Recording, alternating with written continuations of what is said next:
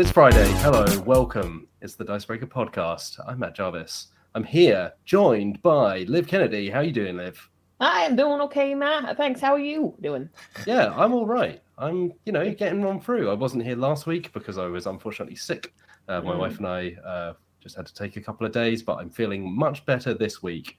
Unfortunately, even having 2 weeks means I haven't played anything, but we'll get on to that because first of all, we need to say hello to Alex Lowleys, also joining us. Hello, how are you today? I'm great. Well, I say that. I've only slept about 4 hours, so I'm running on about 50%, but I'm good. So if I'm slow, that's why.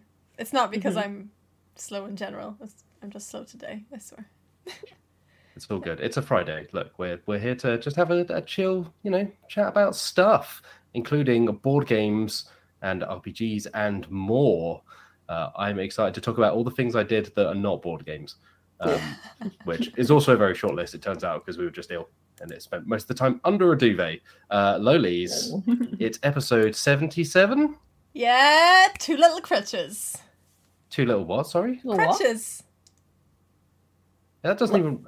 None of these rhyme. Well, it's either. So there's two different ones. You can either go 77, all the sevens, which is a bit boring and lame, or 77, two little crutches, because they look like two little crutches. I guess they do. Never thought of that, but I feel like all the sevens is also false advertising because it's only two sevens. Yeah. There are literally infinite numbers, infinite sevens. Although only the bingo numbers only go up to 90. That's true. 90. All the sevens available for specific bingo. Yeah. I mean, I think two little crutches is the stronger one of the calls anyway, to be honest. It's just, I'm just imagining like a little ladybug going around with crutches, and I think that's adorable. Two teeny weeny crutches. Yeah. Well, I hope she recovers well soon. Yes, me too. Yeah. Yeah, we'll send our love to the ladybug. Thank you, Lowleys.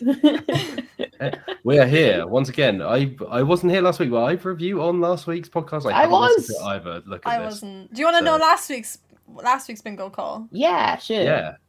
76 trombones. The silence. So apparently it's 76 trombones led the big parade according to the famous 1950s Broadway musical The Music Man, one of the first traditional bingo calls. Oh, okay. I do actually know that song, I think, but Right. It's yeah. Doesn't fit in with the topic last week. We planned out a musical, so I guess that's music. It's based on a musical, a number from a musical. I think that's bang on. Yeah, exactly. Yeah, I feel like a bingo call from the 50s is slightly more up to date than a lot of the bingo calls we've had over the last 77 episodes, where a lot of them feel like, this feels like it came from the 30s. But shall we talk about what we've been up to this week? Alex Lowleys. Second background. Let's start with you this week. What have you been doing? Been playing anything? Been watching anything? Yeah, I have actually. I've played a total of 2 games in the last week or so, I guess. One of them was Alien: Fate of the Nostromo, which is a Ravensburger game based on the film from the late 70s. And I have to say it's really good. It's a co-op game, which I famously am not a huge fan of. But yeah, you're going around, like, you've got this almost like a, bird's eye view of the ship kind of footprint, and you move around the ship and you're collecting scrap to then craft things, and of course the alien is also stalking around, and sometimes it can like jump out and surprise attack you, and you lose morale every time that happens. Jonesy also features quite heavily in the game, to the extent that like Jonesy sometimes pops out at you and will scare you. Not to the extent that the alien does, but to some extent. But jumpy. Also, they've got Jonesy on the back of the board, like a really, the way usually when you like fold together a board game board, like traditionally it'll be like, a square, and it's kind of like this, roughly the same size every time. It's like kind of, what size would you say that is? Like a book almost ish. Roughly? Yeah, it's like, I would say it's like, I don't know, 40 centimeters by 40 centimeters, something like that. I think it's that. do they call them trifold boards? I never know. I feel like I should know at this point, but I don't. I didn't even know there was a name for it. Because you fold it when it's a square, you fold it once and twice. Yeah, you fold it 3 twice. times. Yeah, it makes sense. Okay. There you go. But yeah, so on one of those squares, as soon as you open the box of the board game, you've just got like Jonesy's hissing face at you, which is great. I really like that detail. Yeah, plays really well. I played it 5 times in one day. Blimey. Sounds great. We played it wrong the first 4 times. So, it was a very small thing that we got wrong, but and it seems like a small thing, but it was big enough to actually make the game too simple. So essentially what we were doing wrong is there's in the rulebook it says something about like you can use items when it's not just your turn, you can use them on another person's turn. So we misunderstood that to mean that if I have an electric prod, for example, and the other player is like on the other side of the ship and the alien, they bump into the alien, that I can use my electric prod even though it's not my turn. But that, of course, doesn't make any sense because how would that, like, it's a really long thematically work sense? Yeah. So I realized later that it meant that because you can bump into the alien when it's not your turn. So that's what they meant. So we played 4 games before we realized it because we won the first 4 games. And we're like, this is really easy. This is a little bit too simple. And then I just had this like sudden realization where I was like, I think we've misunderstood this rule. And then we played it again. We lost that one. But it played, in my opinion, much better. Like it was more that kind of like feeling of, oh, like the alien is gonna be around any corner at any minute and I only have these things to hand, and you kind of want to stick with your partner a bit more, whereas before we were splitting up and doing our own thing, and sometimes we would bump into the alien on purpose because it didn't really matter that much. Whereas it kind of like upped the stakes a bit when we played by the proper rules, which and in the end I thought it was really good, really, really well done. Like it's they've really captured the energy, the feeling of like that kind of late 70s film. I think they've really done it justice, actually. And it comes with like, miniatures of like the alien, but also Ripley and Brett and all the other ones, Parker. So yeah, if you like the film, you should check out the board game, I think. Cool. That's one thing I played. The only other game I played this week, I think anyway, is Hero Realms, which is the kind of like a sibling to Star Realms. Everyone knows Star Realms is my favorite game by now. I don't have to talk about that. But Hero Realms is kind of like the fantasy sibling of Star Realms. So it plays pretty much the same. There's like a couple of differences, but instead of being set in space, it's set in like fantasy world where you've got ogres and vampires and all sorts of things. We've played that on the channel before, right? We have, we did, didn't we? We played it when it was on Kickstarter, and they had the beta version of the game available for us, at least. So I played that same version again. I actually played it on somebody else's Twitch channel on Wednesday lunchtime. It was Steve McNeil, who is a comedian and presenter, and he's been on like Go 8-Bit and stuff, so that was quite cool. I got invited to be on there. And we played 5 games, once again, because they're pretty quick games. And I won 2, he won 2, so it came down to the last one. Ooh. I'm not going to say who won the last one. Please. But it was really funny, actually, because we were very similar in like our attitudes to playing games, in that we are quite aggressive and quite mean. Like we like to trash talk and just be quite mean during the game, but we are very aware that that gets left on the table, it's not like we hate each other outside of the game. And I quite liked playing with somebody who's quite similar to me in that way, because that's just how I play. And often like I would get people always being like, oh, you're so mean, or like I don't know, but I'm not mean, I'm just playing the game to win, which I think everyone should do. See, I do that, and then like the tables get turned and then I lose, and then I'm like really salty about it. So Yeah. you got to be able to be a good loser as well in that circumstance. Yeah, which I'm learning. That's the thing. It's like I've definitely been in games where hey, you get into it and you're like, oh yeah, like I'm riding high. Like I remember playing a game of Dune, the old Dune, and teamed up with one of my friends, as you can do in that game. And we were like, oh yeah, like time to sweep the ball. And then they betrayed me and sided with someone else, and they just came at me and just pummeled me into the dirt. And it was like, you know what? Yeah, all right. Like, A, I deserve that within this game specifically. B, also it just made it a lot funnier. So I think sometimes it's just that thing of like if everyone's on the same page of it, right, and everyone kind of knows what the score is, that's the main thing. Everyone's like happy and comfortable. I had a thing with D&D last night, which I'll get into later, but basically someone in character did something really terrible to my character, but I was still like, I played enough D&D to be like, that wasn't at me, that was at the character and in the game, and I was like, you know, it was quite funny actually, you know, it's fine. Yeah. I think I can understand like social deduction games that I know many people who just don't like them, because I think that's where those lines start to really they can blur. It's like I remember playing the Resistance with a group of friends, and at some point we played it so much and we'd all gotten so good at lying to each other that it was like, oh, maybe let's not play this anymore, because it feels like now nobody can trust each other. We just eroded all the walls of trust.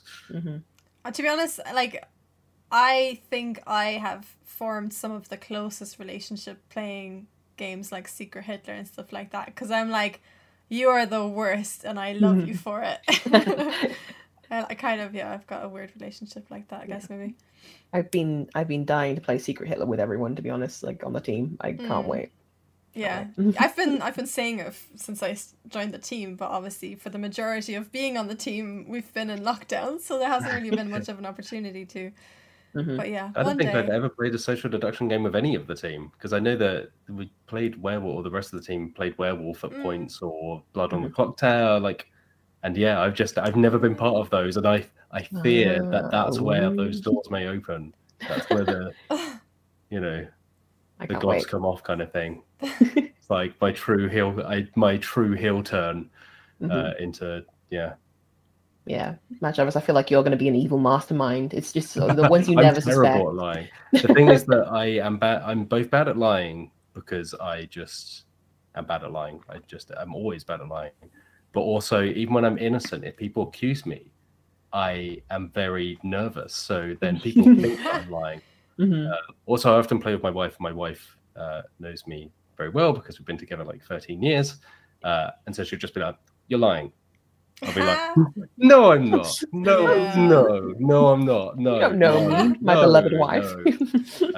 So yes, that adds, and that's fun. It's like I don't mind being called out on that stuff, because it's but it also just builds this meta thing of like, it's impossible for me to play any kind of social deduction game with my wife in particular.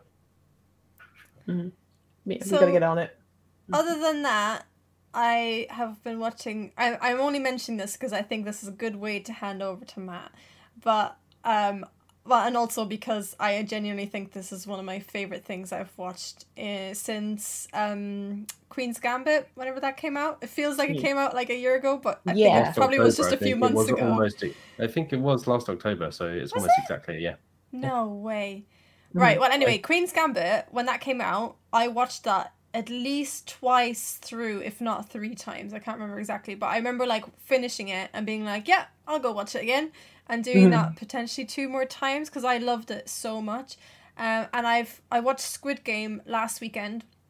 I think it was on like Saturday or Sunday. I think it was Sunday. And I literally like just first thing in the morning put it on, and I was like, okay, let's just watch 1 more episode, and then I have to go out and run some errands. So watched another episode, and then did some errands, and I was like, the whole time I was like, I can't wait to go home and watch Squid Game again. So I came home and I watched the last 7 episodes all in one go that evening, and I honestly, like, it's so good. Very good. I'm really tempted to watch it again. I really am. I'm like, ever since I think it was on Saturday actually. Ever since, I've just been like, oh, maybe I'll put it on now, or maybe I'll put it on now.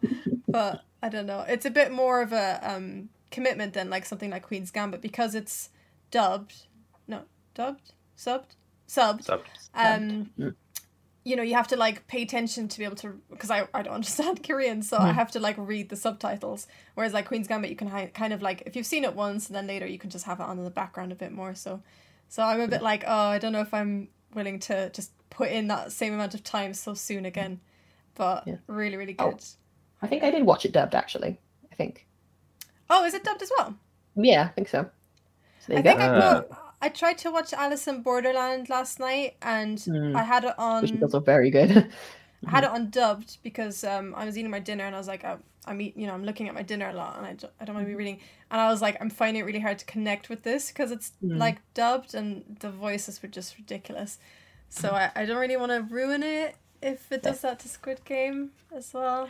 Yeah. I'm actually kind of excited to watch it through again without the dubbing and be like, oh, okay, this is how it was actually performed. But well, yeah, there's so for folks who don't know, which I think at this point it's like Netflix's biggest series or something like that, which is incredible. Yeah. Squid Game is like a South Korean drama. It's kind of in the vein of like a Hunger Games, but not quite. In that it kind of follows that thing of here are hundreds of people competing in something and trying to survive. We won't obviously be getting into spoilers in this podcast because you should just go and watch it. But yeah, I saw some discussion on twitter.com, which normally, you know, discussions of various quality on twitter.com, but there was someone, actually I think it may have even started on TikTok, someone going through the subtitles of Squid Game and actually pointing out that the localization of the subtitles loses a lot of the nuance, because I think the strongest parts of that show are kind of its critique of society and its kind of commentary on like capitalism and things like that, and wealth hoarding. But yeah, apparently there's a lot of lost meaning in the subtitles versus the original Korean. So yeah, which is disappointing. Like I really enjoyed it. It was much better than I expected going into it, thinking like, oh, this will probably just be kind of like another one of these, like another Maze Runner, another whatever it may be. But yeah, it's kind of shame like Netflix does not have a great track record with localization in general. As someone that watches quite a few subbed anime on Netflix, it's often not great versus other platforms. So yeah, it's kind of a shame, but I'd be interested if it is dubbed, whether that meaning comes back into it there, because they can make it work. I don't know. Yeah. But yeah, it's super good. Also, Titan Uranus says the problem for me is starting up Netflix and not rewatching Centaur World is also very good. If anyone's into animation, it's very good. It's so weird, but also very good. I've not watched Centaur World, but I've never even heard of it. It's one of those things that you started off and you're like, what is this? And then it actually gets good and you're like, oh, okay. Cool. Good.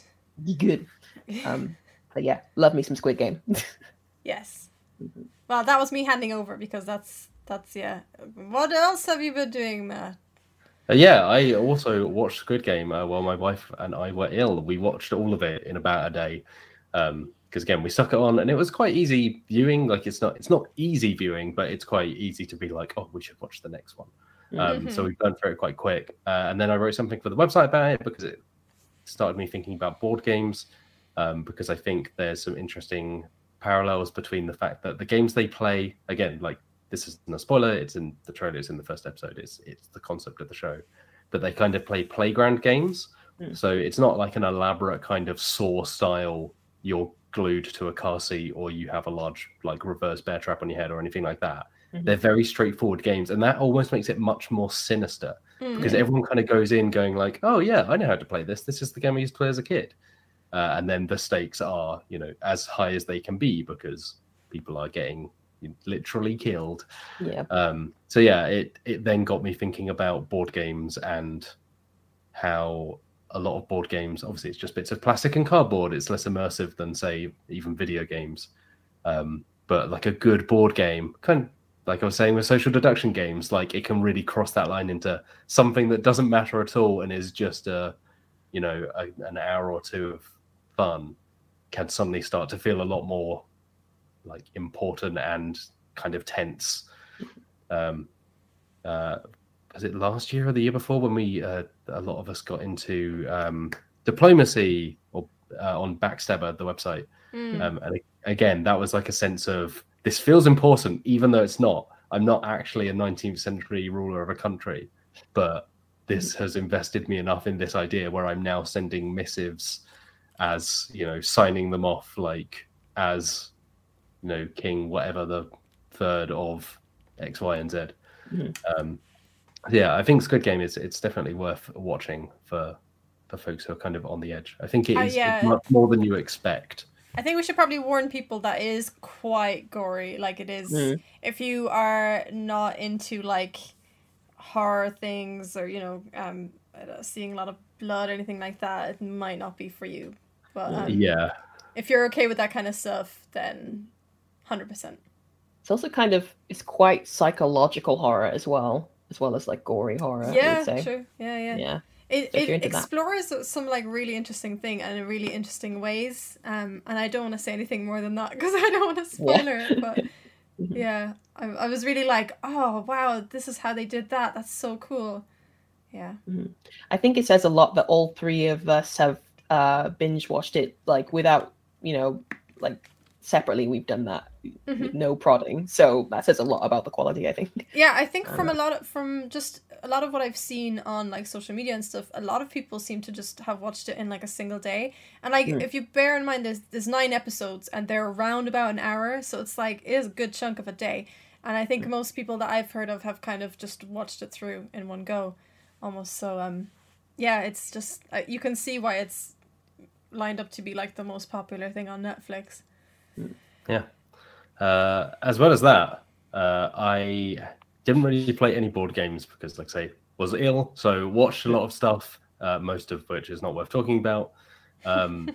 If you want to know the intimate differences between Tattoo Redo and Extreme Tattoo Fixers, I'm the person for you. But it's probably not why you're listening to this podcast. There's an Extreme Tattoo Fixes? I've only heard of Tattoo Fixes. There's some bad stuff on there, yeah. Okay. And so many of them are like, oh yeah, I was really drunk and my mate did this. It's like, yeah. That's where you went wrong. Yeah. As well as watching basically a bunch of trash and a couple of half-decent films, I played Forgotten City, which is not it's not a board game, it's a video game. Used to be a Skyrim mod, is now a standalone game. It's not very long, it's not very expensive, it's about 15 quid. I really, really, really liked it. It's basically a time loop mystery where you are trying to solve... there are about 20 odd inhabitants of a Roman city, and there is a thing that if any of them commit a sin, they all get turned to gold. So nobody commits any sins. But someone is like, someone's going to commit a sin, I need you to find out who it is. And then that's how you start off, and you just go from there, and it's kind of very open-ended. You can, at points, you can very much tell it was a Skyrim mod. It's been rebuilt in a different engine, but it still has the feel at times of like, you walk up to people and then hit the talk button, and they kind of like, their head swivels and then the rest of their body moves on a different kind of axis. It's got that feel to it. But the writing's really good in it. I think there's some really interesting... it throws up, speaking of moral kind of discussions, it throws up some interesting discussions around morality and the nature of sin and all of that kind of stuff. Again, no spoilers. It's not very long. I think it's got multiple endings, and I saw all of them in the space of about like 10 hours, under 10 hours. But I really, really liked it. And it has almost no combat, which is interesting for a game. Because yeah, of course, like if you murder anyone, that's the rule broken. So bad stuff is coming your way. So yeah, I really, really liked that. That's kind of it in terms of other stuff. I really want those pink Ticket to Ride trains that got announced a couple of days ago. Yeah, I don't even like Ticket to Ride, as you know, but I saw those trains and I was like, I love this idea. Yeah, I love that they're doing it. Raising money for I think it's Breast Cancer Research Foundation, which is a US charity. So they're just putting out a little pot of pink trains, which are in the foundation's like kind of classic pink. They got slightly different. It's a pot of trains for Ticket to Ride. It's simple as that. But I really like them, and I really like Ticket to Ride. So I'd like to pick up the trains at some point. I actually would love it if they did. I mean, obviously, I know they've done them that pink for, like, to represent that color of that charity. But I would love it in general if they did like, kind of like pastel colored train set. Yeah, that would be so nice. Like a pastel pink and a pastel purple and a pastel blue, pastel yellow. Yeah, that'd be very cute. Thank you. Yeah, I feel like often you see the primary colors used as player pieces. And I suspect some of that is maybe due to folks who are colorblind and being able to differentiate between them. I think a lot of testing goes on around that. But yeah, it would be nice to see things that aren't just like, here's red, yellow, and blue, basically. Or well, it's better than. Do you remember I did like a video about. I can't remember what it's called. It's called like Paris New Eden, I think maybe was the name. Yeah, I think that is. I remember like the 4 player colors in that were like black, brown, grey, and white. And I was like, 3 of those colors look almost exactly the same as each other. Yeah. It was the word. I'm not colorblind, but I was struggling to tell them apart. Yeah, there have been a couple of games. There was one recently where across the board I just couldn't tell the difference between 2 like slightly different shades of the same color. It's like, this is a really strange choice to have made these pieces in these colors. Yeah, it's important. Like I say, even for folks who aren't colorblind, like differentiating between stuff like in low light or in low vision.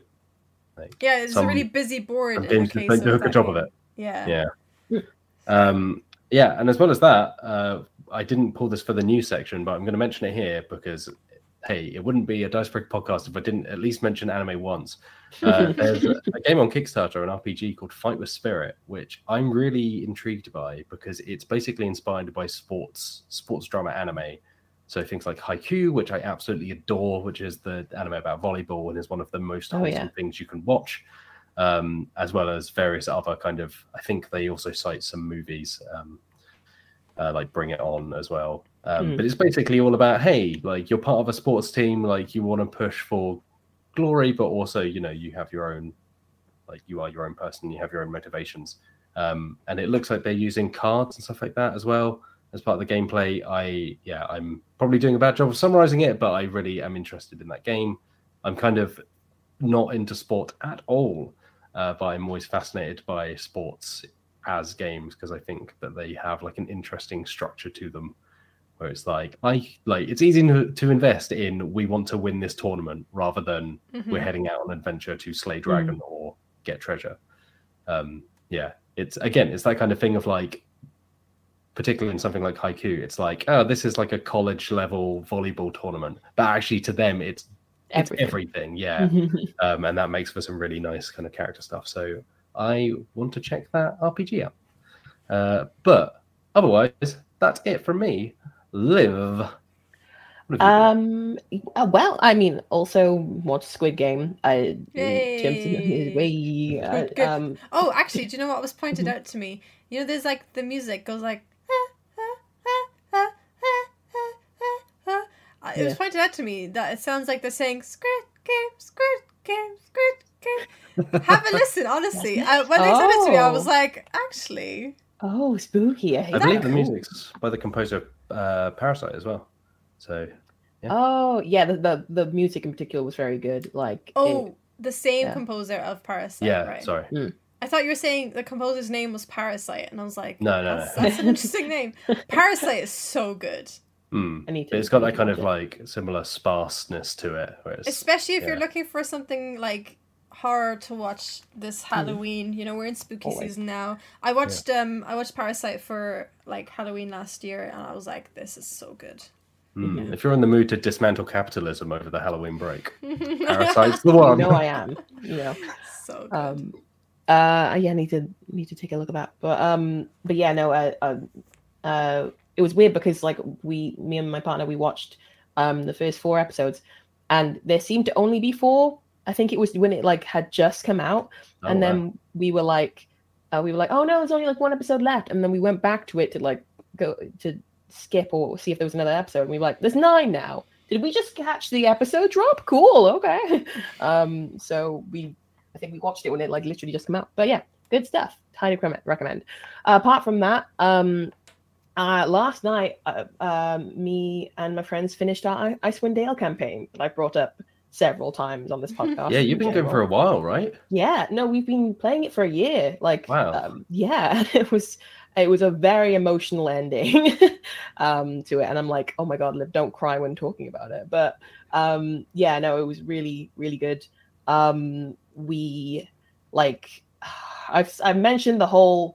My character had an ex who was like basically evil kind of thing. No spoilers, but anyway, she betrayed us. And there was a whole thing with that. And then so my character just kind of like walked away into the sunset, just like, I need some time. It's very dramatic. But yeah, and then eventually everyone joined together again. But it was really good, and I highly recommend the Icewind Dale campaign from Wizards of the Coast.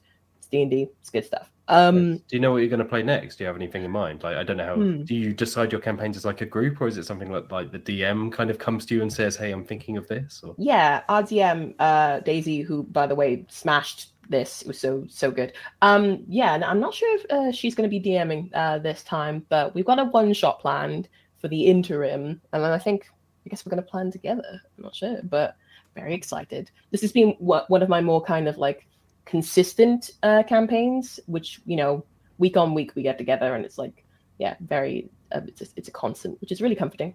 So yeah, hope it continues on. Yeah. Apart from that, I have introduced Chloe, my girlfriend, to Eldritch Horror. I tried to even begin to explain the rules, and she was just like, what? Yeah, it's a lot. It is a lot. It is a lot. And I was like, okay, I'm going to take my turn, and I'm going to tell you what you should do on your turn. And then we're just going to just go and see what we do. But yeah, by the end, well, not by the end, we're only like a quarter of the way through it. We haven't even finished the first like mystery. But yeah, we're facing Cthulhu. And yeah, there have been so many like close calls. Like my character had like 1 sanity left, and then the Mythos card came up, and it was like, yeah, cool, everyone loses 1 sanity, and I was like, oh, okay. And I was like, wait a minute, no, actually, I'm lost in time and space, so I can't lose a sanity. Oh god. Yeah, so it was like, okay, that's good. But yeah, it just kind of recently we've been discussing like really difficult and board games, and Eldritch Horror is definitely up there. Yeah, super duper hard. It's difficult from the moment you open the box, because just Yep. I used to play it with a group all the time, and Sarah and I tried to play it. We were dog sitting at my mum's. We were like, we'll take Eldritch Horror. It's been a while since we played Eldritch Horror. This will fill the evening. You know, the dog can sit to the side. We'll set this up. And we open the box. We're just like, oh no. Yeah. No, like this is too much. If for 5, 6 o'clock at night to try and even start to comprehend it again, even having played it times before. So yeah, like coming into it fresh, I can imagine is heck of a time. I don't know how we did it originally, to be honest. Yeah, what really helps is because I've only ever played it like on Tabletop Simulator. And the version I play is really helpful. It literally has a button at the bottom that you can press, like which god do you want to face? Well, god, eldritch being do you want to face? And it just sets it up for you, which is like so good. And you have your like character, and it has a setup button for that. It just gets all the stuff you need, which is really good. So once I do get my hands on an actual copy, I don't know how I'm going to manage, to be honest. But yeah, no, it's as thrilling as ever, and especially with it being spooky season officially now. I'm very excited. Good time as any. 31 Days of Spooks starts today. When we were deciding what game to play on stream yesterday, I was like, let's do something spooky. It's spooky season, and Wheels was like, actually, Liv, I think you'll find that it's the 30th of September. It's not spooky season. I was like, oh god, I can hear this in Will's voice as well. As soon as you start saying it, it's like, yep. Yeah, including him appearing on my computer screen, like, I was like, but yeah, speaking of which, we played Comet yesterday on stream, and yes, to Wheels' credit, it was quite good. Basically, it's a war game, and it's like ancient Egyptian mythology kind of thing. You're playing as like a god, and you command troops, and you have prayer points to spend, and you have powers that you can gain, and the powers are like really make or break. And you're just trying to gain as many like legacy points, fame points. I think the fame points as possible. You get to 9 and you win the game, and it's that aspect is simple, quite complicated going into it, but it was really fun. It was good. This is the. Did you play the new edition as well? Because there's a second edition that just came out. Because I know that Wheels loves Comet, but I've never played it. I'll be right back. So, and we played Inish, which is part of the same trilogy of I think with Cyclades. Oh, Wheels will be on my case if I got this wrong. I think it's Inish, Comet, and Cyclades kind of form like a loose trilogy. But I've only ever played Inish. Okay. And Comet has always been one of those games where it's like, yeah, that looks really great, but I've just never played it with anyone. Yeah. So, and I have not watched the stream yet, so I will need to watch and then take a watch, see if it kind of tickles my fancy. But I think it would be cool because, like, obviously the Comet box is in the office now. We could play it if you're ever down. But yeah, there's so many things I want to play with you. That wouldn't be at the top of the list, but up there. We'll carve out an entire week for Eldritch Horror. Yes. I desperately, like I've said how much I want to play Eldritch Horror on the channel. There's no time, Matt. There's no time. There's not enough time. Yeah, I know. I love it, and it's become one of those games that I always get. Like every time my wife and I go for our collection, we're keeping this because we really like it, but we probably haven't played it in 2, 3, 4 years because it's just, like I say, so intimidating and so long. It's like, rather than learn this and try and work out how to set it up again, let's just play something else. Yes, it's become one of those games. But I am desperate to. I think once I can get a big group back together, it feels like one of those like event games of like, everyone's coming over for a day, like 9 till 9, whatever it is. Like, let's go, Eldritch Horror time. Yeah, me and Chloe already have plans of like getting a proper like gaming table and like having like board game nights when we get a place, and it's very exciting. I think the thing I love about the board game tables the most, that I envy, are the ones where you can just put the table back over the top of it. Because the idea of packing something away halfway through because you need to use the table is like, no, or it's like you awkwardly push it to the side or have to like take a picture of it and try and remember the layout. Oh, the picture method is what I always do. Yeah, it's like let me put it in Carbonite and then like unfreeze it like a week down the line. Like, all good. That's a good idea. Okay, I'll make a note of that. Getting the thing to go on top of it is very good. Lodies, we're just talking about the games we want to play when we're all together again as a big Dicebreaker family. And Eldritch Horror is on there, but it might take a bit too long. But yeah. Apart from that, I've been playing games like Phasmophobia and Dead by Daylight, which are spooky games that I love. These are video games. Phasmophobia, I don't know if I've spoken about it on the channel before, but it's just there's a ghost, you go around collecting ghostly evidence, like you speak to it on a spirit box, or you see if there are ghost orbs flying about and stuff like that. And then using that evidence, you're able to narrow it down to what ghost it will be. But it's not as simple as that, because sometimes the ghost will come not to life, but will start hunting you and may kill you. So you gotta get in and out fairly quickly if you want to survive. So I hate that game. I love it and I hate it. It's bad time.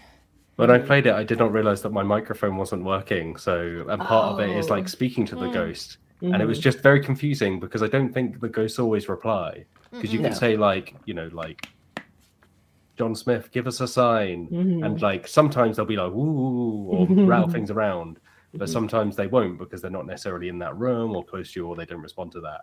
And not having the microphone work or it pick up all the time, which was, to be clear, I think it was the fault of my computer rather than the game itself. But it was very frustrating because like, am I just a terrible ghost hunter? I'm just getting John, like spooked to death or whatever it is. So yeah, I would like to get back to the game. There's just been a big update for it, right? Yeah. A couple of big updates. All of the equipment was like revamped and looked really good. It looked they've taken on a new developer as well, so they've basically come in and they've been like, okay, let's do this.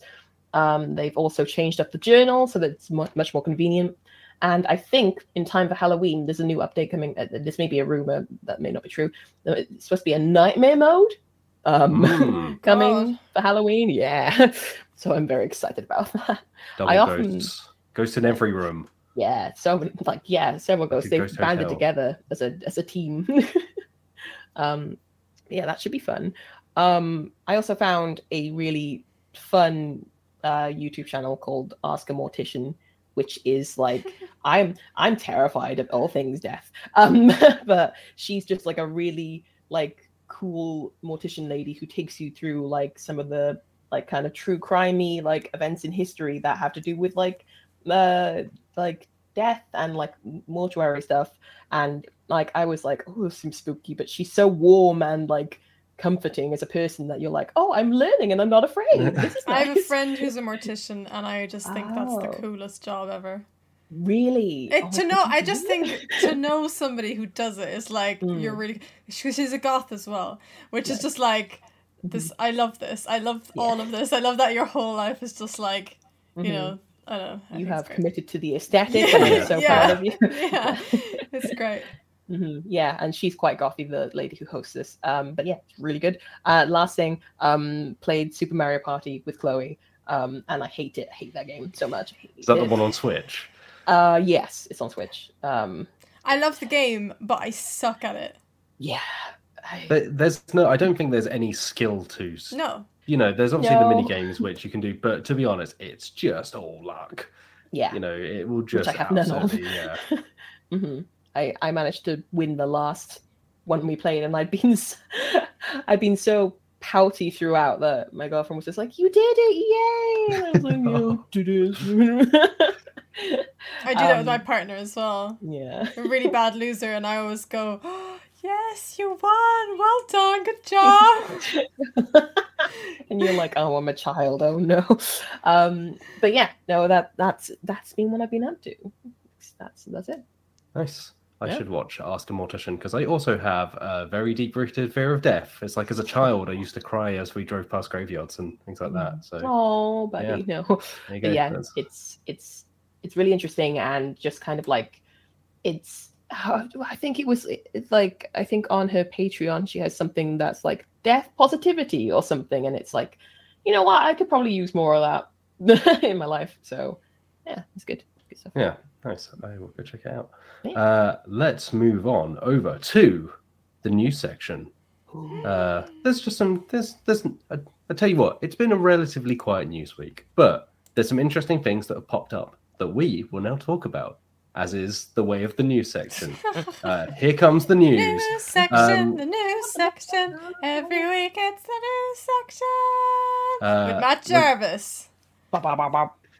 Just shuffle my papers and be like, good evening. So one of the interesting things that came out of the D&D celebration, which I think was last weekend, maybe it was the weekend before at this point, What is Time and Illusion, was that they mentioned the, quote, next evolution of D&D. Now, it's worth pointing out that they do not say this is a 6th edition. They don't even say that this is like a 5.5 or anything like that. So we don't actually know exactly what this will be. But they have said that it will be out in 2024, and it will include revising all of the kind of core rule books. They've said it will be compatible with 5th edition content, so source books and adventures and stuff like that. Yeah. But I think it's just interesting because obviously there's always talk of 6th edition and what that might look like, and it's now been, like it's coming up on 10 years since 5th edition, which came out in 2014, I think, fully. So this will be, by the time this comes out in 2024, it will be 10 years since 5th edition, and it will actually be 50 years of D&D. So they're saying that they are releasing it for the 50th anniversary. And that's about all we know. So during this stream, they were very kind of, as you'd expect, very teasy about it. They kind of said, the next evolution's coming. It will be compatible with 5th edition stuff. It will be the core rule books. But that's kind of where they stop. So it could be as major as a 6th edition. It could be a 5.5, or it could just be, a revision of 5th edition that's still called 5th edition. So it's kind of an interesting look ahead for, obviously, the game. I think there's been a lot of talk over the last few years about Wizards of the Coast's opportunity to fix some of the continuing problematic elements of D&D. Obviously, a lot has changed in the editions over the years, but even since 2012, 2014, when 5th edition came out, there are still many things that remain in that game that perhaps shouldn't be in that game, or like don't feel as appropriate nowadays. So I think it'll be really interesting. They kind of said explicitly that, hey, we're listening to community feedback. We're basing this on some of the surveys that we do. So it sounds like I think that's what they did for 3.5 back in the day. Liv, your video on the different D&D editions, you kind of touch on this as well, which is how I know this.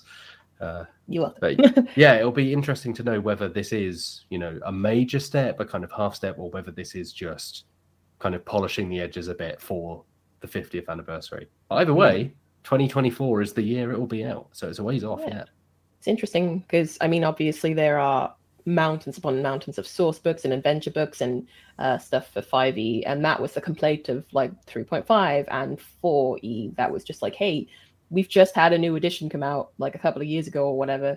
Why are you replacing all of the books with something new? So it's interesting to see if they're planning on trying to circumvent that, because obviously they're saying it's going to be compatible with 5e. So it's going to be interesting to see how they do that. Yeah, and they also touch on, so obviously that's out in 2024, which is a few years off, but they touched on what we can expect in the time before then, which includes going back to, quote, major classic D&D settings. So there'll be 2 classic settings that come back to the game next year, and then apparently there'll be a cameo appearance from a 3rd classic setting, but then in 2023 there will be another kind of full appearance for another classic setting. So I think the last one we went back to was Ravenloft, which was earlier this year, kind of classically spooky, like pocket universe. I think I'm not the D&D person. I turn to your expertise, Liv. I guess Ravenloft and Barovia. Is it Barovia? Yeah, that's where Strahd is. So he's the big bad vampire man. That's him.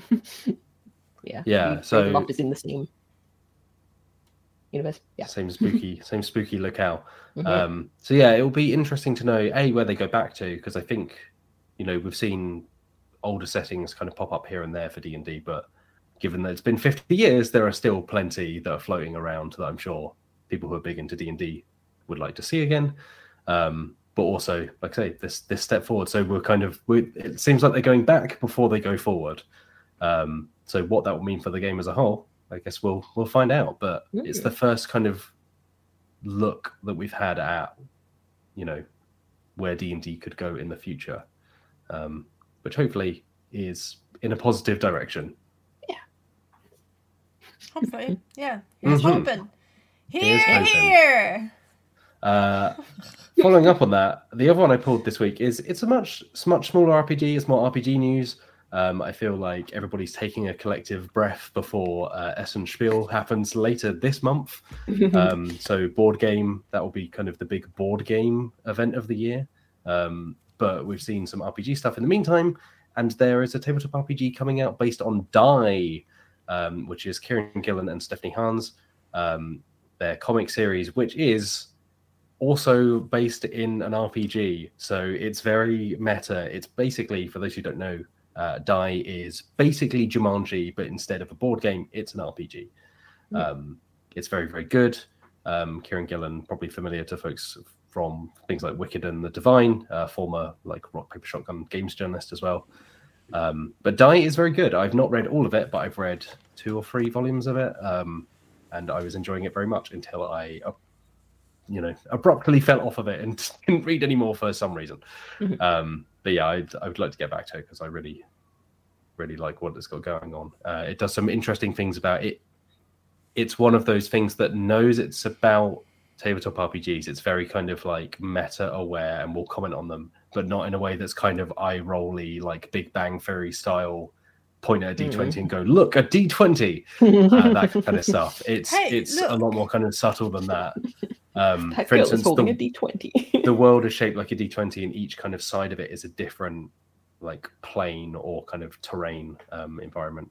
And there's this element of the DM of the game kind of being the literal controller of the world.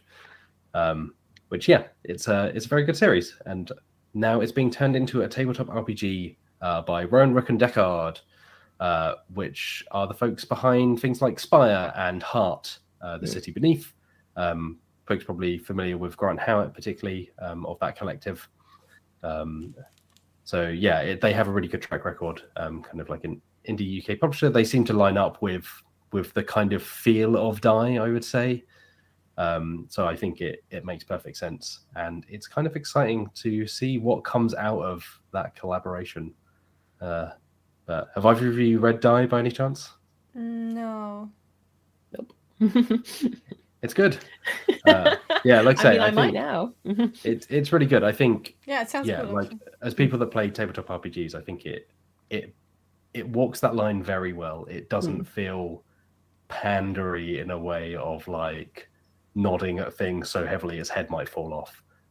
It just kind of gets it. Yeah, I like it a lot. In terms of other stuff on the website, I'll quickly whiz through it before we move on. But Chase did a piece chatting about a kind of roundup of RPGs from the global south and how they're often overlooked. So I would definitely recommend going checking that out. I think there's a number of other Twitter threads kind of cited in that piece as well about just discovering games that might fly under the radar otherwise. But yeah, really, really fantastic. Mian has written a couple of pieces about sci-fi RPGs, kind of arguing why Mass Effect should be turned into a tabletop RPG. Yeah, she mentioned that to me. I'm sure that's going to be very passionately argued. Oh yeah, it very much is. And she also took a look at what the Blade Runner RPG, which was announced last week, I think was discussed on the podcast last week, what that could mean for cyberpunk RPGs in general, because obviously plenty of cyberpunk RPGs floating around, especially as of late, including cyberpunk itself and things like Shadowrun and so Blade Runner, obviously based on the film, based on the book. Mia makes the, I think, good point of it. A lot of stuff has been inspired by Blade Runner, but actually Blade Runner still kind of sits by itself in a lot of ways in terms of its cyberpunk world and not just being like a lot of kind of flashy neon and futuristic stuff, kind of tying in that noir edge to it. I finally finished my review of Descent, spoken about on this podcast for many weeks. So you'll be glad to know this is probably the last week I'll mention it, because I put all of my thoughts in quite a long review that you can now read on the website. There'll be a video version up very soon.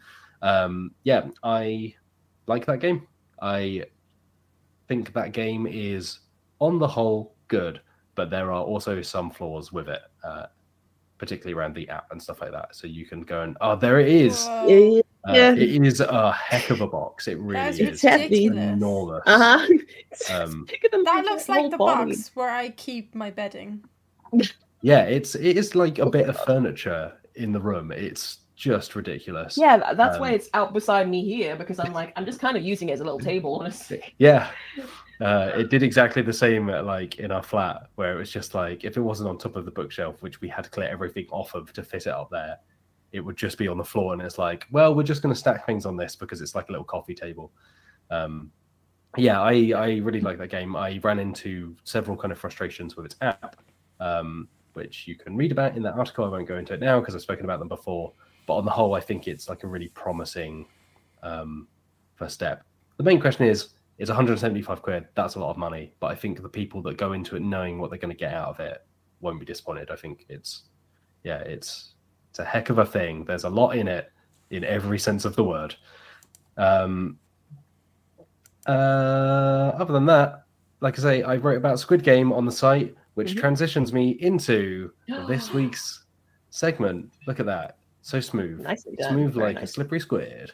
Yeah. I love squid. They're just great. I really like describing it squid. like that is weird. Slippery. Well, dry squid's no good, really. Oh, you don't want a dry dry squid is squid. That's terrible. Just not don't good for talk anyone. about the oh god. Yeah, we're slipping on over to this week's little weekly segment, which I called Squid Board Game because I couldn't think of a better name before I wrote that in the Google Works. Doc, and so that's what it's now Squid called. Game, the game Of squids. Game the game. Game of squids. Sometimes when you play the game of squids, you win or you Die. get squidded. Yeah. Get You squad. get inked. Get inked. You get Get squad. Is that the past version of squidded? No, Squad? squad. Squad. Get squad.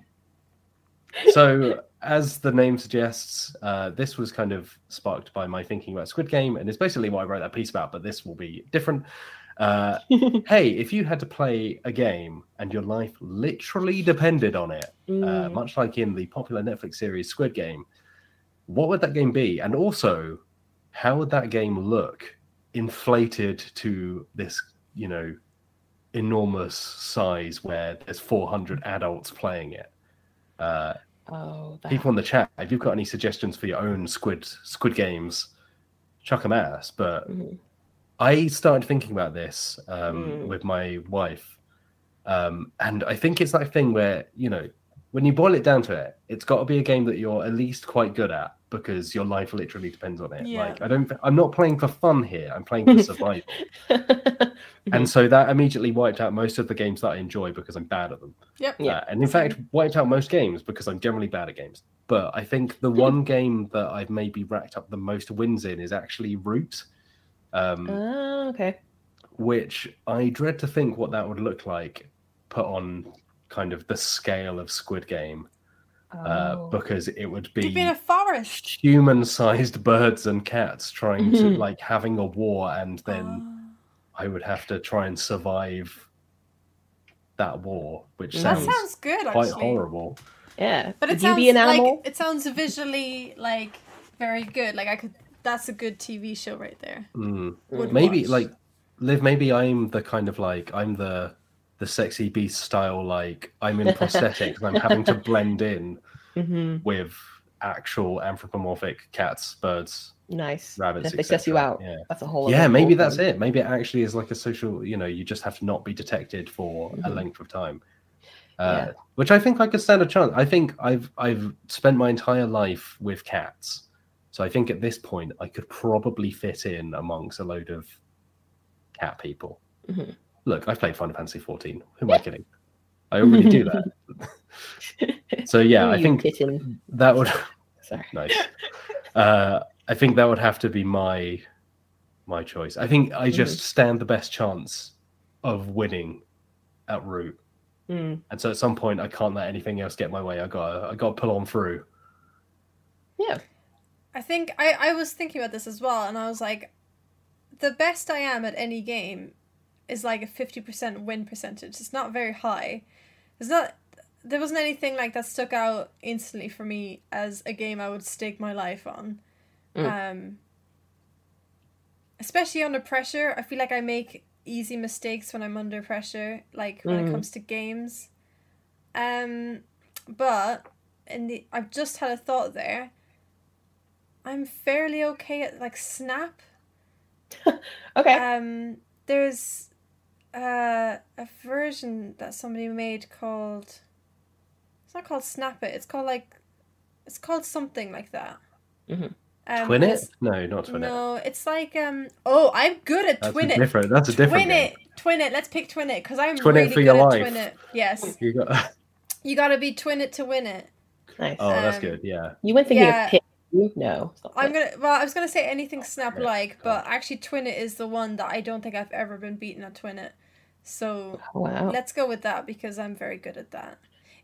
For those of you who don't know what Twin It is, it's a Snap-like game where you have all these cards. They're square, but they all have they're double-sided. And they all have like these patterns on them, and the colors throughout the cards are very similar. They're very like retro-y colors, so like oranges and light blues and whites and these kind of things. And the patterns are very similar as well. And you go around and you place a card onto the table. You flip it onto the table. And eventually the table becomes like fuller and fuller with all these like cards that have similar patterns and similar colors.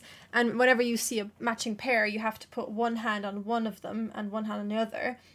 And that makes a pairing. But there could be a third card that comes out with that pattern as well. In which case you then need to protect the pair you've already won from others by snapping on that and snapping on the third one. And you can, the same way you can steal from people if you see a third one. So it's like, it's just like extreme Snap. But I'm very good at it. And you can play in teams as well. And I'm also very good at that. Although I do a lot of screaming at my teammate. But that's going to be my game. Shocking, I know. Where is this light coming from? I know, it's been slowly creeping up on you. And I was like, oh, no one's going to hit soon. Close the curtains. I think Snap fits into the vibe of Squid Game, and that it's so straightforward. It's a game that we all grew up with, right? Pretty much. Yeah, so... yeah. Everyone knows how to play Snap. Yeah, so that's gonna be my. You could Snap for your life or twin it for your life. Yeah. I will, and I will. Yeah. Maybe. Oh gosh. Maybe like the snapping is actual snapping of like necks. Oh god. That's the horror. That's the horrible like life or deafness of it. So yeah. Because we have to describe what it would look like as well. I think you'd have to. Oh, I think you'd play in teams. You know the way some of the games were in teams. I think you'd have to play in teams, and so one of you has to run to one card, and one of you like they're giant cards, and you have to stand on them. And and then kind of like what you said, the losing people or team or whatever get like squashed. They get snapped. Oh god. Oh. Oh, spooky. Yeah. I love it. Yeah. All right, Liv. So immediately when you said game, I was like, what's the game I'm the best at? And this isn't a board game, but it's been made into board game iterations kind of thing. Catchphrase I'm very good at.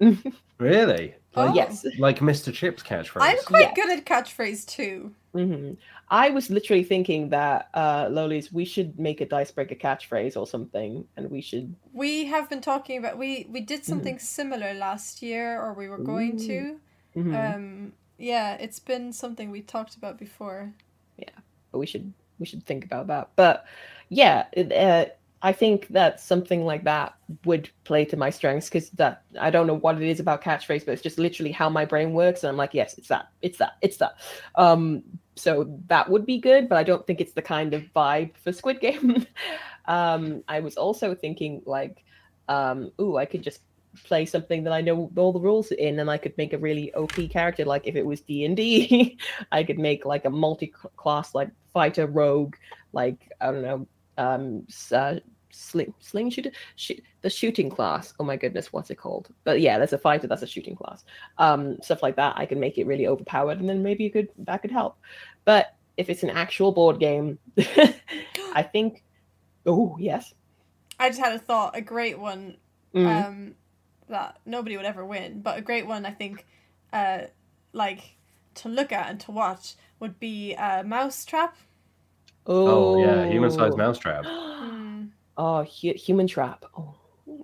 I think that would be like if they were to do like I guess European version or something of Squid Game. I think Mousetrap would be one of them, especially if it's based on board games. Look, Mousetrap, Jenga, Snap.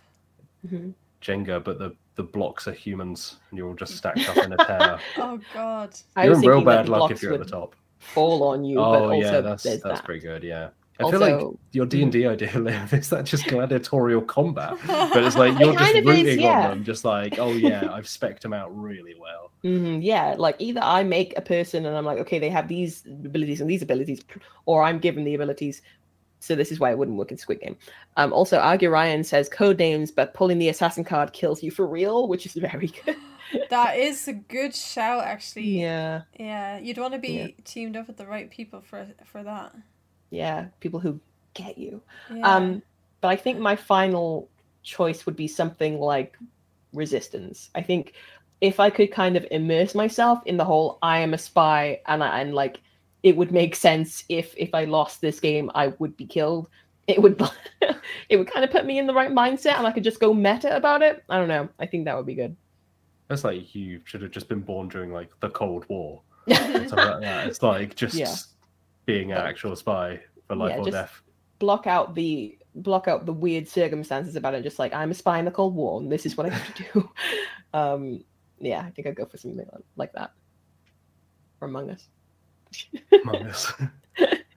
I would be terrible at all of those. I feel I would not want to come up against you indeed. It's like I've got my -1 wisdom modifier, and you've just like min-maxed everything else. Just get mincemeat. Just like, oh yes, I'm going to use 2 of my sorcery points to turn you into a burrito, and then I'm going to shoot you. I feel like catchphrase was something I watched so much of as a kid as well. But the idea of the last thing I hear being Roy Walker going, "It's close, but it's not quite right," and then like as you depart this plane feels like so And nobody goes, deeply "You're dark. right." Ding, ding, ding, ding, ding. It's like, oh, and the It's reason the you Ready Money Round. I honestly love that show. really like there's one like square in the middle that's covering up exactly what you need to see, and you're like, this is my life. Show me that square, please. Yeah. That's the worst. That would also be, it's like you're playing, and if you lose your life. But if you win, you just win a holiday to Oh, Malaga or something. It's That's still just the great. catchphrase prizes Yeah. from like 1985. it's like the CD player that can have 3 CDs at once. Did you ever have those? I had one of those when we were young, and it was the coolest thing ever. You put 3 CDs in, and it just changed after the CD played through. Oh, great. Like a yeah. Walkman kind of thing that had. No, like a multiple CDs. huge like CD thing. Oh, like a and at the hi-fi top, thing. Huh? Hive what? Like a hi-fi. That had like Kinda- separate yeah. speakers and then the thing in the middle. Yeah. So then I had like 3 places where you could put CDs, and then it would like play through the CD and then automatically swap to the Yeah. next one. It was great. Yeah. Checkerbeard says, isn't a fatal LARP just a fight? Look, yes, but we'd roll dice. Bring back duels. Bring back like one-on-one single combat. That's the. I'd be here for that. We're leading the petition here on Dicebreaker. Just that's it. Yeah. It's time Take to bring out back the a white 16th century glove, way. slap somebody across the face, challenge them to a duel. That's Open what a we say box here. with pistols in. Yeah. Walk 10 paces. Whatever Yeah. happens. Oh gosh, now I'm just trying to think of like if it was TV game shows, I genuinely don't know how what I would survive. Monopoly would not Monopoly. Who Wants to Be a Millionaire would be terrifying because it's yeah. already terrifying because of the music. Music really gets me, but the Who Wants to Be a Millionaire music super gets me. It makes me real nervous. We used to have like when DVD games were a thing. We had a DVD game of Who Wants to Be a Millionaire. Yes, yeah. I think I had a PS1 game. Oh yeah, nice. Yeah. Yeah. The only Still DVD game I ever played, actually no, this might have been a VHS one actually, was the one where you're a babysitter. There's one where you're a babysitter. Yeah, Is I'm it sure just the somebody babysitting knows. sim, or is it like a? No, like a I horror don't. game, I like- genuinely don't remember anything Oh. about the game except for the fact that you're a babysitter. There used to be, it was when DVDs were like just becoming a thing, and like I got Harry Potter and the Chamber of Secrets on VHS, and I was like, Dad, can I have it on DVD too? He was like, oh, fine. And they had like a game where you had to like enter the Chamber of Secrets and like do all this stuff, and it was like a really good game for the time. And I remember I was always playing that constantly.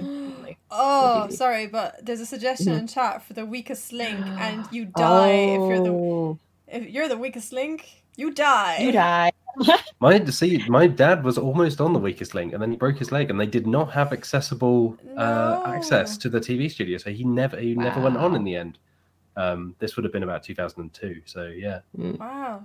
Yeah, there you go. And weirdly enough, my next door neighbors had a Big Break trophy, having been on the Big Break. So I was surrounded by kind of people who had been on TV shows here or there, but Competition legacy.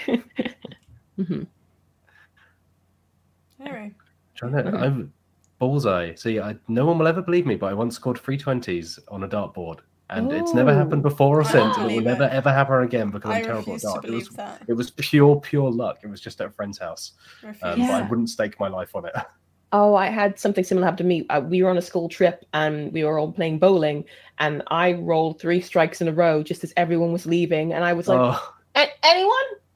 And nobody gave a hoot, and then just You're like walked that on. I was like, episode of The Simpsons, just the balloon floating down, and Yeah. everyone's gone, and you're like, oh, oh, thanks. no one want to Celebrate? No? Okay. But yeah, I get you. All right, let's move on to emails. Emails. I don't know if some of these were answered last week. So, Liv, if you know of any that weren't answered last week, Yeah, let's have or hey, look. we can just answer them again if we can't remember, and we'll give different answers this I time. mean, there will be different This one was answers, different people answered. Yeah. answering. It's This the one was secret trick of answered. podcasts is you answer the same 3 questions every episode, but it's just a different makeup of people. This one was of course this one was answered. Yes, it was very quickly answered. Most important question Cannot there. remember if the final one was answered. I'm not sure if it was. If chat remembers, let us know. But I'm not sure this one was answered. So the question all right. is, should I read it? Yeah, go for it. Nathaniel Levi asked, not sure if you can answer this, but any opinion of CDPR trademarking another TTRPG maker's property? I don't actually know what this is referring to. No, I don't know CDPR what is it's about. CD Projekt Red, which is The Witcher and Cyberpunk 2077 video game developer. But I don't know of, unless they're referring to Cyberpunk. But I don't actually know the context for this, so I'm afraid I can't comment. And even then, I am not a lawyer, so I would not be able to really speak to it beyond that. But I think Nathaniel is in the chat. If you have any more contacts, let us know. Also, if we replied to this last week, let us know. Yeah, do we have any others? did we do these 2 top ones? Would you like to read this one from Andy? If not, We did do that one. We did do that one. Sorry, look. I think it might be important to revisit the Clot Thickens. Yeah, okay. Liv, would you like to read the one from the Clot Thickens then? The Clot Thickens asks, how many lollies / sweets do you think would fit in a life-size Danny DeVito pinata? Also, we touched on this very quickly last week. I thought it said lolies. How many lollies do you think would fit into Danny DeVito pinata? Yeah, I just keep seeing my name and I'm like, what? Is that like the opposite of when people jump out of birthday cakes, but it's you just in a pinata and just like How if many? someone swings for it, you just catch the bat. I feel like one lollies would fit into a Danny DeVito size pinata because he's a little bit wider, but he's shorter, obviously. So I think me having to like duck down would then make me wider because I'd have to like. Yeah. I think we're approximately the same. Yeah, I would say so. Yeah. So I would say 1 or maybe like 8/10 of a lollies would fit into a Danny DeVito size pinata. In terms of sweets, I think like you'd probably get a load in there because like a human-sized pinata is going to have a lot in it. Yeah. But I think the question is, why would you ever want to break it? It's Danny DeVito. Exactly. You just wouldn't want to. You don't touch perfection, like. The only reason I would very tearfully break it is if we had to get lollies out, So just the voice I can't of breathe Lolies. in there. Yeah. So like, Danny DeVito. Danny DeVito's like just moving a little like stiffer in his latest like TV and film appearances, and there's just Lolies' voice echoing out of like the non-moving mouth. As the paper mache just kind of like crumbles here and there. Terrifying. I think I've only had one pinata in my life, and it was just a small pinata. I've never really. I think we tied it to a washing line, and someone tried to hit it, and the washing line snapped, so that it was just on the floor. So it was like a very sad kind of. Oh. Then it was like, well, we can't hang this anywhere else, so I guess we're just gonna like hit this on the floor, and it felt a lot. It took away from the like, oh, this is a fun party, to like, oh, this feels like it was shaped like a llama, so it's like this just feels a bit. Yeah. I have never had any pinata ever in my life. The only time I've ever been in the same room as a pinata is for my friend's wedding, but it was for the kids, so I didn't really feel like that's a lie. And Just walk Big Potato's over. birthday, but I didn't get to hit that one. Yeah, I've never had one that I was allowed to hit. That makes me sad. That's a shame. Actually, that's a lie. I did hit the Big Potato one at the birthday. Okay, I lied. I'm a liar. Okay. Put me in jail. I'm a liar. Put her back inside the Danny DeVito pinata. Yeah, back. There you go. I forget now. Yeah. Do we have any other questions, or are we out? I haven't spotted any from the chat. I will admit that I've been a little bit behind. So if anyone wants to chuck any in the chat, and we will take them now. But if not, you can send us your questions, and I promise I will actually look through them before next week's podcast. It's been a busy week, which we'll talk about in a second. Why it's been so busy. But if you want to drop us a question, or hey, just drop us a message and say hi. We would love for you to do that, and you can do that at podcast@dicebreaker.com, or you can find us on Twitter @joindicebreaker. Or if you're watching live, throw it in the chat and we'll take it and we'll put it in for next week. But part of the reason we've been so busy is that it's actually EGX next week. The returning EGX. EGX. Which is Actually, Aiden Folks asked the question, are you going to be at EGX? And the question to that, Liv and Lowlies, is... Yes! We're going to be there Friday, Saturday, Sunday, and we will be doing some things on a stage somewhere there. I don't know what stage. At 3 p.m. on Friday, Saturday, and Sunday. And I believe the Saturday and Sunday we're even collaborating with Eurogamer, doing some fun games. And on the Friday, we've got a fun little game as well that we're going to just do Team DB. And it should be really fun, and we can't wait. I was saying the other day that last time I was at EGX was 2 years ago, 2019, and it was my first week on the job. It was my third or fourth day working for Dicebreaker, and I went to EGX and I did the stage shows and I did the meet and greets, and nobody knew who I was. And it was great. And I had honestly, I am so hyped to go back to events. I can't wait. Yeah. I think it's the EGX live stage we're on. That may be TBC, because I think some things are still being confirmed. But as far as I know, it's the EGX live stage. And I believe it should also be live streamed. So folks who aren't at the show should be able to watch it. We'll have more details about that ahead of the show. So head over to our website or go over to the EGX website and you'll find what you need to find. But if you're at the show, hey, come say hi to the team in person. I won't be there. We'll be wandering around, I think, as well. They'll say in spirit for the rest of us. It's... Don't be offended if I'm like in my own little world and you're like, hey, Liv, and I'm like, well, oh, hey, like, what's up? So EGX is next week, and then the week after that, we will be out at Essen Spiel in Germany.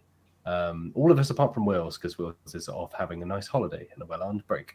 But we will be at Essen, and we will have we'll be on the show floor. We'll be hopefully putting out some stuff from the show floor about the things that we've been playing and what we've been seeing.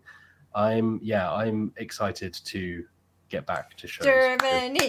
Germany. I can't wait. I've missed Essen the most. Essen's my favorite of the year. I did it so many years running, and then to not have it was very odd. To just be like, like I always planned for this weekend. Also, the last Essen I went to was the day before my wedding. So it was a particularly busy one. And then to just the next year be like, oh, now I have nothing. Whereas like the year before, there was everything happening all at once. You should have, if you'd planned it correctly, you would have maybe done your wedding last year when you had nothing else on. Thanks for that, Lolies. Unfortunately I didn't see a global pandemic coming, so you not push back your wedding. Just plan it next time. Plan it better, right? Your next wedding. Just think about it. But I would say I'm a little nervous because it's been a while since I was in a room with more than 2 or 3 people at once. It's going to be an interesting one, I think. We've spoken about kind of the steps they're taking to obviously maintain social distancing and health and safety. So obviously anyone going to events like EGX or Essen, like obviously look after yourselves, look after others, wear a mask, social distance, be appropriately considerate to others, but also look after yourself. I am really looking forward to seeing what the industry has to offer, because it felt like a lot of those shows are the lifeblood of the industry. That's where you find, we learn about the big games through press releases and we put out news stories on those, but actually a lot of the things that we get really excited about are just the things that you wander past on a random show floor that have no tie to any kind of like big publisher or big name, and you just wander past and go, oh, that seems really cool, and then before you know it, you've discovered like a real hidden gem. And losing shows, I think, it's been such a shame to not have that. There are so many things where I remember just being at Essen being like, what is that? Just wandering over. It was like Itten, the Japanese studio. That was with Stonehenge and the Sun, which I think we've mentioned before. The ball swinging on a pendulum, and you have to swing it between things that look like Stonehenge. And I remember walking past that and being like, is this a toy? Is this a construction like thing? What's going on? Whatever it is, I'm in. Yeah. So I'm very excited. Also, I'm excited to eat a big old pretzel. I was saying cheese covered pretzel is the number one reason to go to Essen Spiel. Yeah. Then board games second. Yep. And if they do vegetarian currywurst, because since being at Essen, I've now tried to stop eating meat. But currywurst, it was good, and who knows? Maybe there'll be an option. But I've just realized I'm lactose intolerant now. Oh, that's not good. I'm gonna have the cheese pretzel anyway. You're just gonna have to put up with me being ill. Fine. Oh, that's gonna be me. Oh no. It's fine. But yes, so we will be out from October. Gosh, when does it start? 14th, I think, is when the show actually opens. The Thursday. So yeah, we'll be out from the Thursday to the Sunday. But before then, we got EGX. So hey, come and check it out if you're there. And if you see it at Essen, come up and say hi. And we may or may not stop because we may be running to the next meeting or the next thing we have. But like, you know. If or we you might come be up, we will try to take the time to say hi because we do appreciate it a lot. Yeah, if we're talking to a camera, please do not come over. We do have a couple of questions. I think we've actually got time for a couple of quick ones before we close out. Thanks to the folks in the chat who have been asking. So it's an unusual end to the show, but it's because of my lack of planning. So thanks for putting up with me. But Lolies, would you like to read this one from Benjamin, please? Scanning. Are there any good noir board games, like hard-boiled detective types? I don't know, Benjamin. I have never played any detective games. Except for... Oh! I don't really know what they mean. So, yeah, because if it's a just detective game, then, like, you've got Deception, Murder in Hong Kong is good, but like the definition of hard-boiled, what would that entail? Yeah, I guess it would be more your kind of like Raymond Chandler-esque, like basically like set in between the 20s to 50s rather than your kind of Sherlock Holmes. Yeah. And I think generally involving like slightly harder topics sometimes, like drug smuggling or things like that. I would say I haven't played it myself, but I think City of Angels we had a copy of in the office for a long time because it was an enormous box that stuck out of the collection shelf that we had. And I've always wanted to play it because I think that very much goes for that vibe. It's like LA Confidential, LA Noir, other things that start with LA kind of vibe. So I would like to play that. I think it's not quite hard-boiled, but Detective, a modern crime board game. There is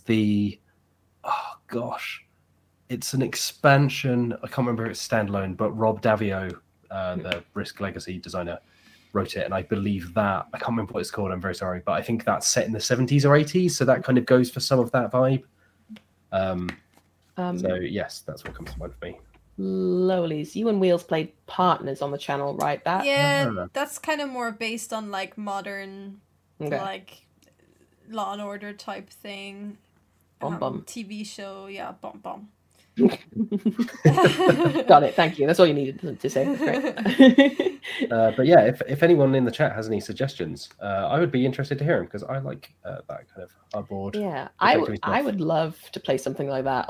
Like noir-esque stuff is my shiz. And LA Noire is one of my favorite video games, even though it's super janky. I love it. Yeah. Hold on, I've just remembered I still have this button from the Partners playthrough. Hold on. Oh. Okay. Yeah. There's like a slight bit of dread of me of like, oh no, what is Loli's just press? It's like I have no idea because I can't hear it. Was it just like a massive, the F-bomb button? Yeah, it's just a cuss. Oh yeah, you know I've got one of those. And finally, Liv, would you like to read this one from Kate Collier, please? Yeah. Are there any video games that you want as board games? LA Noire. I think, like, oh gosh, I think we've been asked this before, and there's always like a million different answers I could give. But I think it's just the really interactive stuff, right? It's the stuff with a lot of like branching stories, or I haven't played that Divinity Original Sin board game, but I really like that game, and I'm kind of curious as to how that works. Other than that, Phoenix Wright. Just give me a Phoenix Wright game or RPG. Oh, I just thought of something and I forgot it. Baldur's Gate as a board game would be pretty cool. Isn't that just D&D? Yes. Yeah. Oh man, I just had one and I thought it was a good one as well, and I can't think of what it was. Literally just vanished out of my mind straight away. Oh, I hate that. Give me a good Dark Souls board game.